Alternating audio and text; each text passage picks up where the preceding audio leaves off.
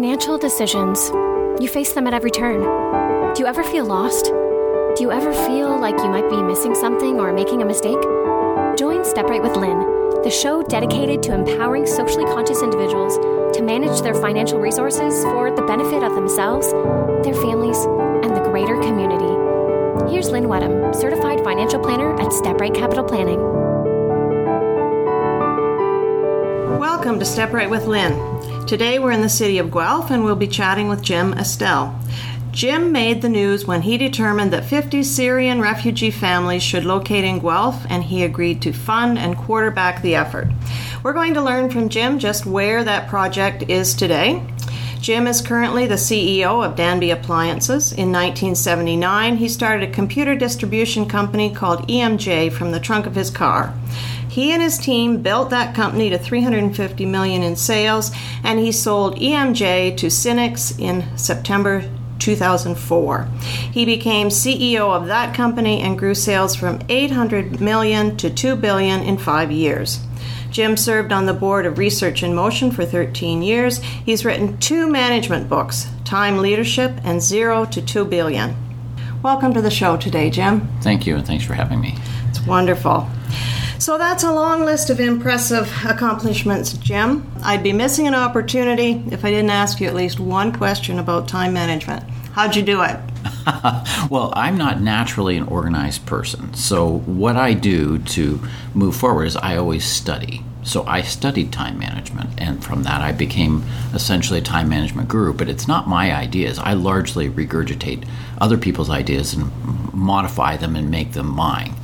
So if you want one tip I use is do the worst thing first thing. So I always have my list of things to do, and some of them just sit there and I don't kind of get to them.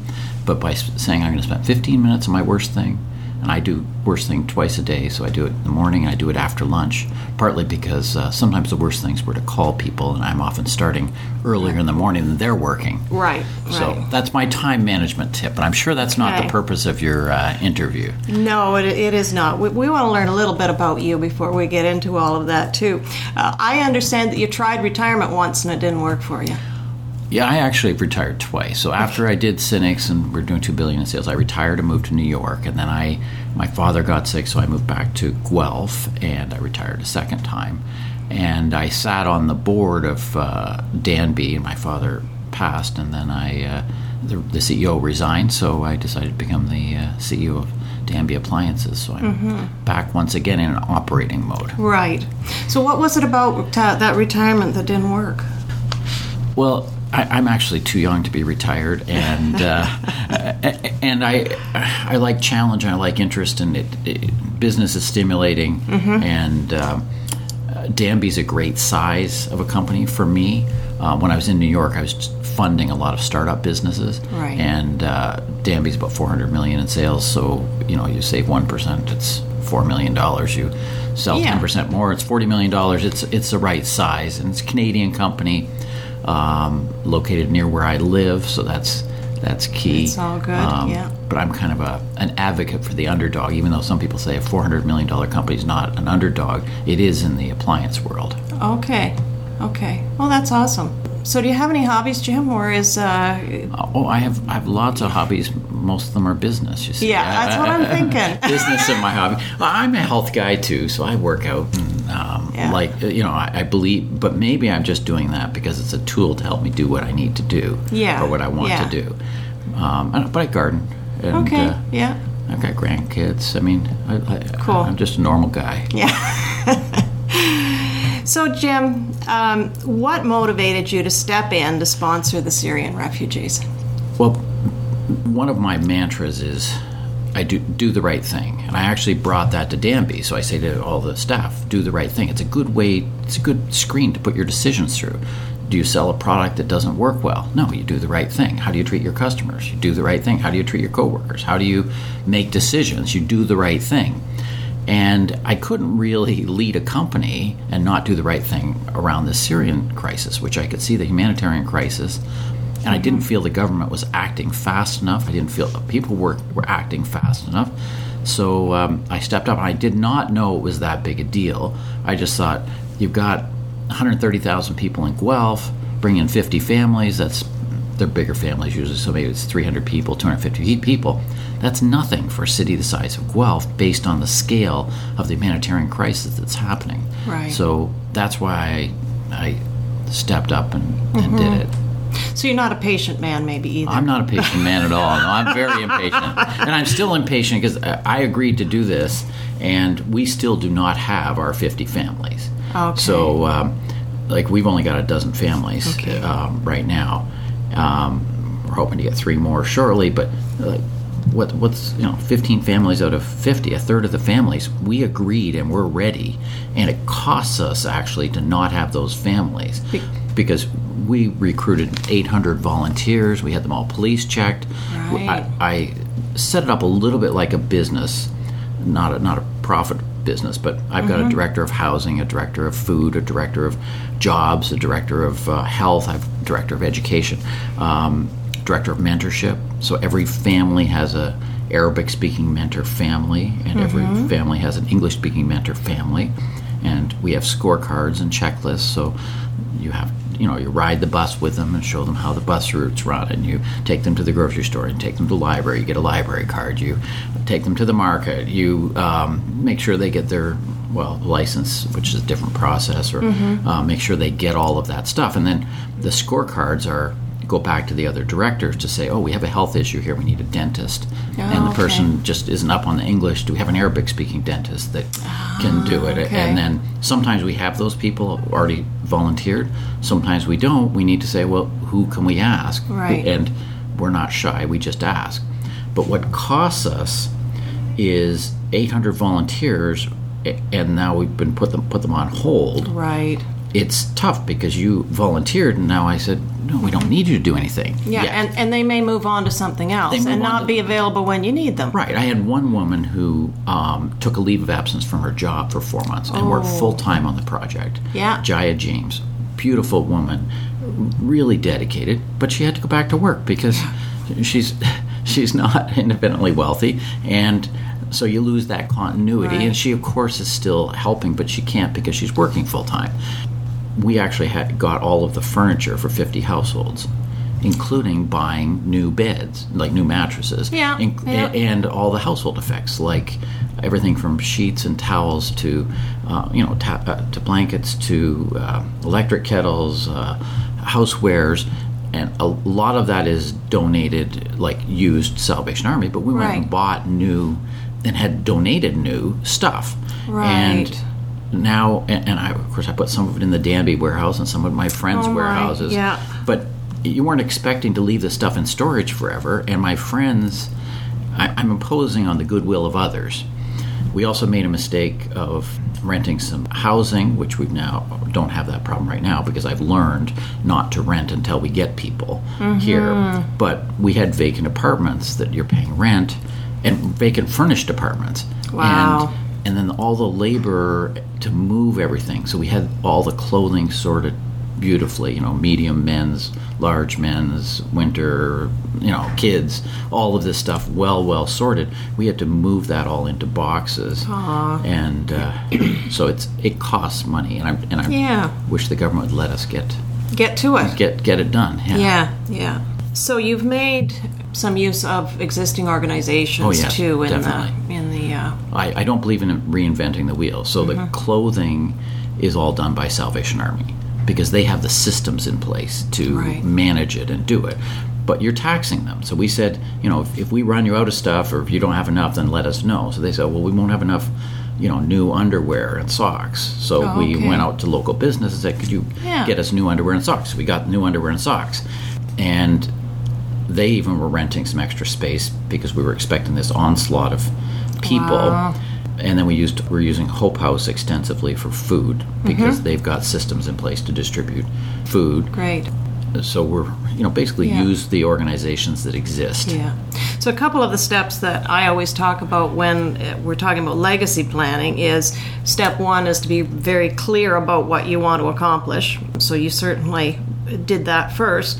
And then step number two is there an organization that's in place already to do that? So you had kind of a yes and no on that because yes, there were some organizations to do specific pieces, but the leadership, the organization wasn't there, and that's where you stepped in to do that. It's just orchestrating, and I mean, I tell people it's no different than running Danby. I don't actually do anything.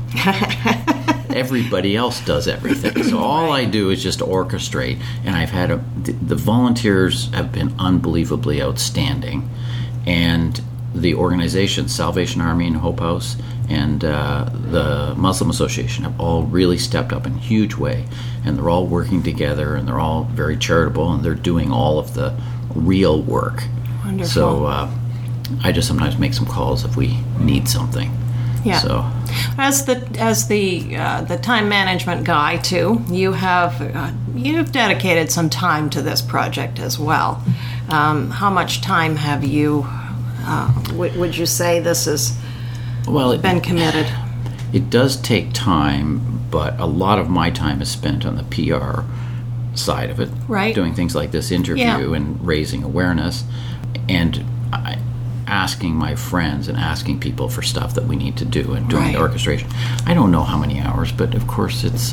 You asked about hobbies. Maybe this is my hobby for now. Sure. It's just doing this. But I don't believe this is welfare. This is helping people through a tough time.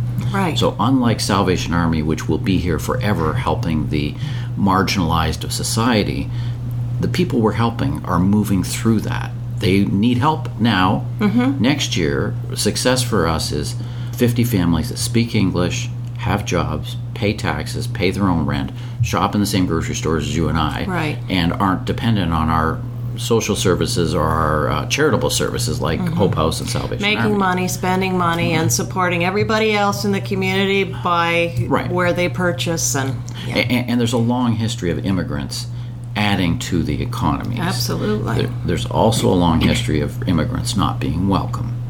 So when the Irish came, people didn't want the Irish, and then they didn't want the Italians, and then they didn't want the Catholics, and then they didn't want the Hungarians, and then they didn't want the Vietnamese. And Guelph's largest employer is Linamar. Mm-hmm. I think they have about 10,000 employees in Guelph. It was started by a Hungarian refugee, Frank Hasenfratz. Yes, absolutely. The Americans would not take Hungarian refugees because they were going to bring communism. And so I believe, I hope we are bringing in another Frank Hasenfratz in this group of refugees. But what I have seen is the people coming in are grateful, and largely grateful, and have high work ethic, and will be the contributing immigrants that you expect that they will be. Just like the Vietnamese boat people, they started, living 12 people in an apartment. Now they own all the big houses in the south end of Guelph, right? That's right. Yeah. No, that's great. When you've got 12 families here, are there stages to their integration, or where are we at with the families that are here? I would say most of the families are already working. Some of them are not yet working because they may not have the ability to, and there's English learning. They need to learn English. Although we actually believe in parallel path. We believe you can learn English better if you're working than if you don't. Sure. And you're better to work in a position that is less than what you ultimately want to be in, but it gets you Canadian experience and allows you to move through your next step. But most of them are working.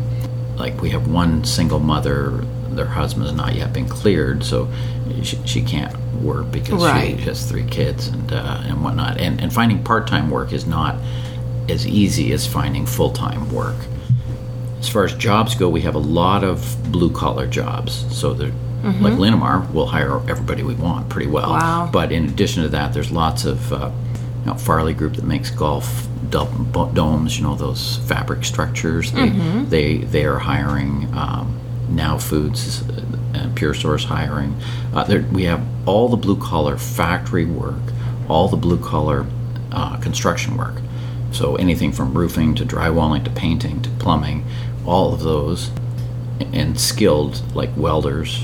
3 of the Syrians that came in were welders, and they're working in welding jobs. We have programming jobs. Where we're weak is white collar, and many of the people that are coming in are white collar And they say, oh, I've worked 25 years in a bank, and like I can't put them in a bank because there's not a white-collar job, especially if your English is not perfect and you don't have all the references and whatnot. But so that's a challenge for them to realize where they may have to start. But that's the normal immigrant experience. Yeah. How often do you ride a taxi in New York City or Toronto and find out your taxi driver's a doctor or a lawyer or an accountant? That's right. Yeah, that's for sure. So are there any stories of specific people you've learned about that have been especially meaningful for you in the group of people that have come? Well, one touching story was I think she's 8 or 9 year old girl who was having problems sleeping and couldn't sleep, and then when she came to Canada, she was able to sleep.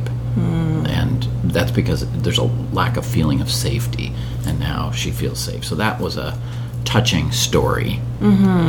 We have one family who are living in they've chosen to share an apartment, and it's really like an extended family, and there's 4 wage earners in that family. They're probably going to be able to save enough money this year to buy a house in 1 year. Wow. We've got 4 wage earners, and they're taking bus passes. They're doing the frugal things, and that's going to be pretty cool to see them launch and be a success. And many Canadians could learn how to govern their life the same way. That would be so amazing. That would be a great celebration, wouldn't it? Yes. Yeah. Let's take this opportunity to take a short commercial break. And when we come back, we're going to get more gold from Jim Estelle. Is there a contribution that you dream of making? What if you could make a far bigger impact than you ever thought possible? Charitable giving is often presented as something you do when you're extremely wealthy or planning your estate. Step Right with Lynn focuses on good money management and designing your contribution at every step around the issues important to you. Learn how clarity about what is important to you gives every aspect of life new meaning. Tune in to Step Right with Lynn regularly. So, welcome back. This is Step Right with Lynn. I'm your host, Lynn Wedham. I'd love for you to comment on the show. Give me your thoughts about topics and guests for future shows. You can reach me by email at lynn@stepright.ca. That's LYNN at stepright, STEPRIGHT.ca. Or give me a call, 519-448-3477. I'd love to talk with you. We're talking with Jim Estelle about his role in bringing 50 Syrian families to safety in Canada. So, Jim, do you believe that there's a natural connection between business and the contribution to the community?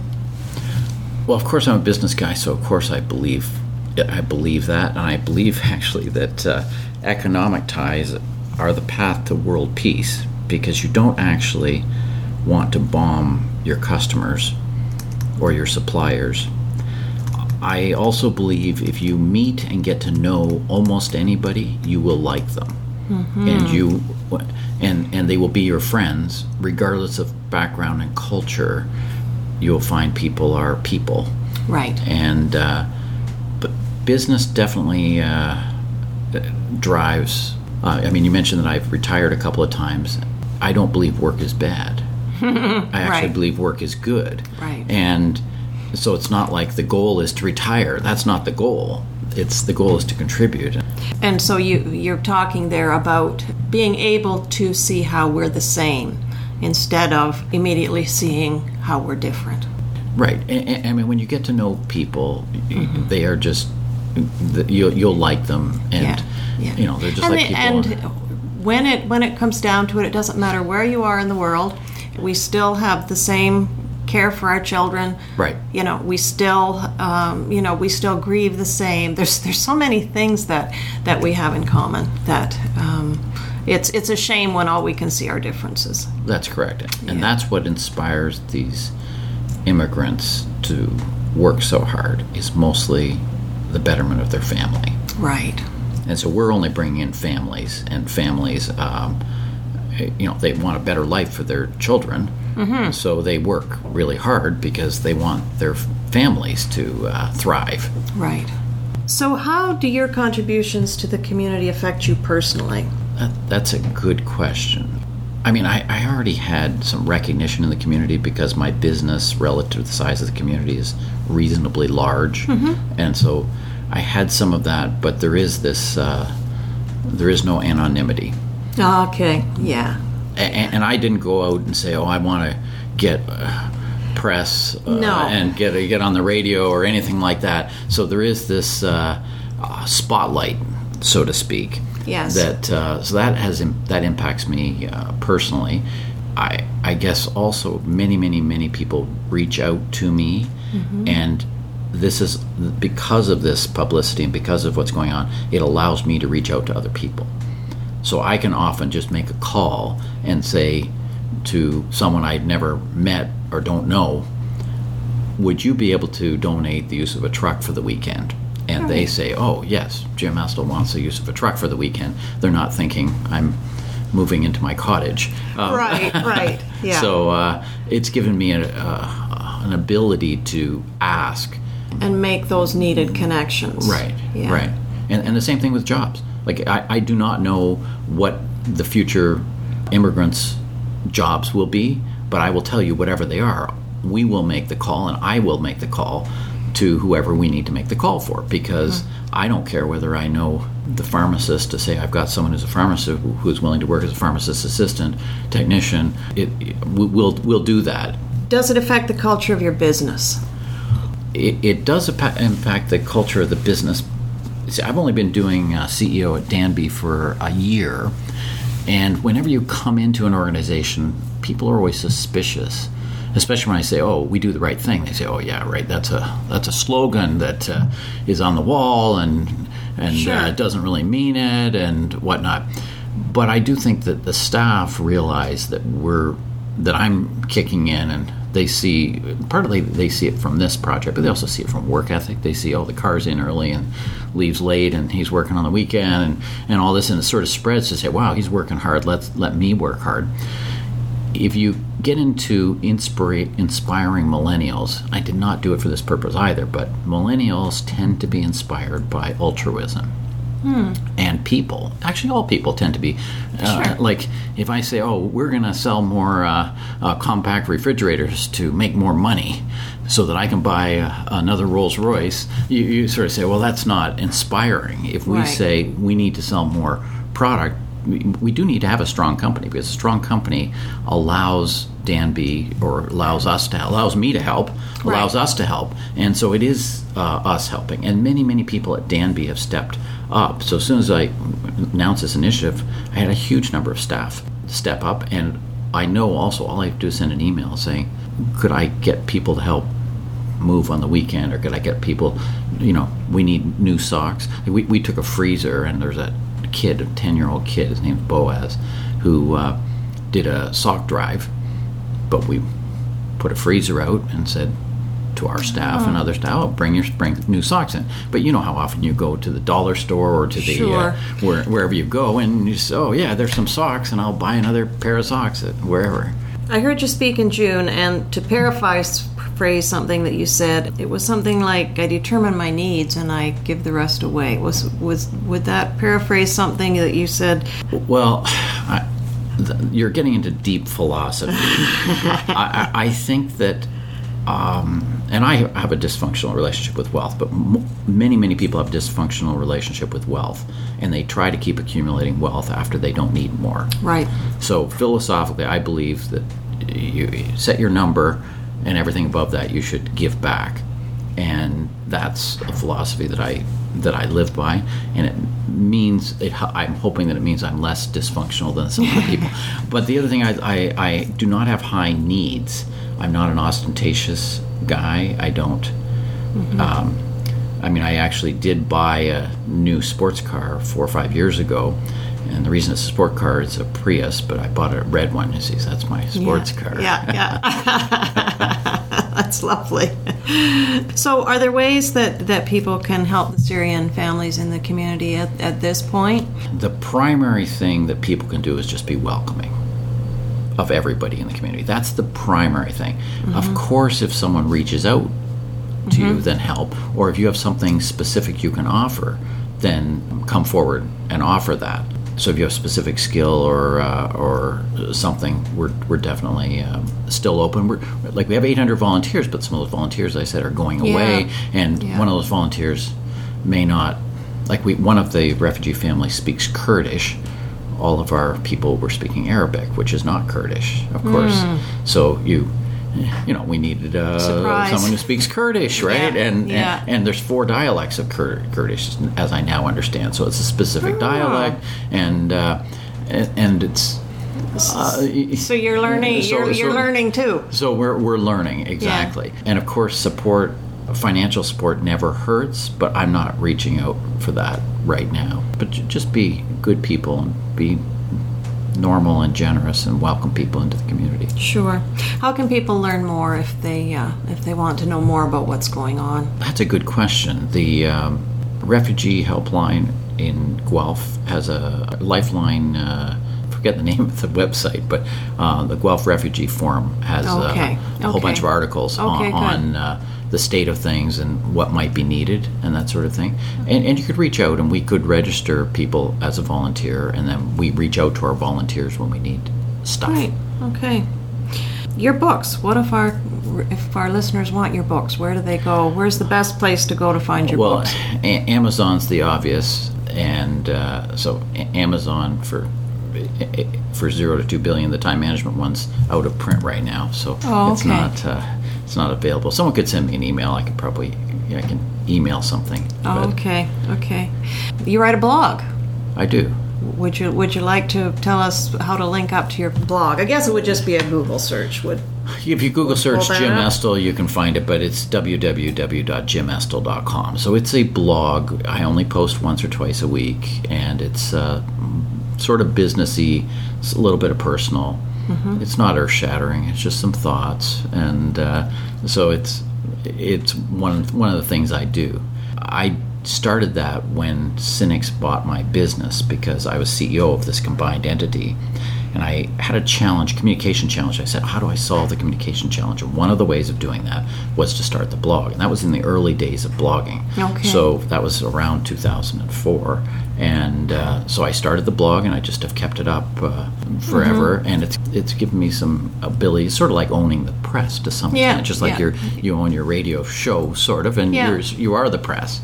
Yeah, you can make your thoughts known. That's right. And 0 to 2 billion is actually a compilation of blog entries. So that I was approached by a company to put together a book based on the blog. Okay. So it was that was another side effect of that. Okay. Oh, that's great. Is there any other message that you would like to give to our listeners today?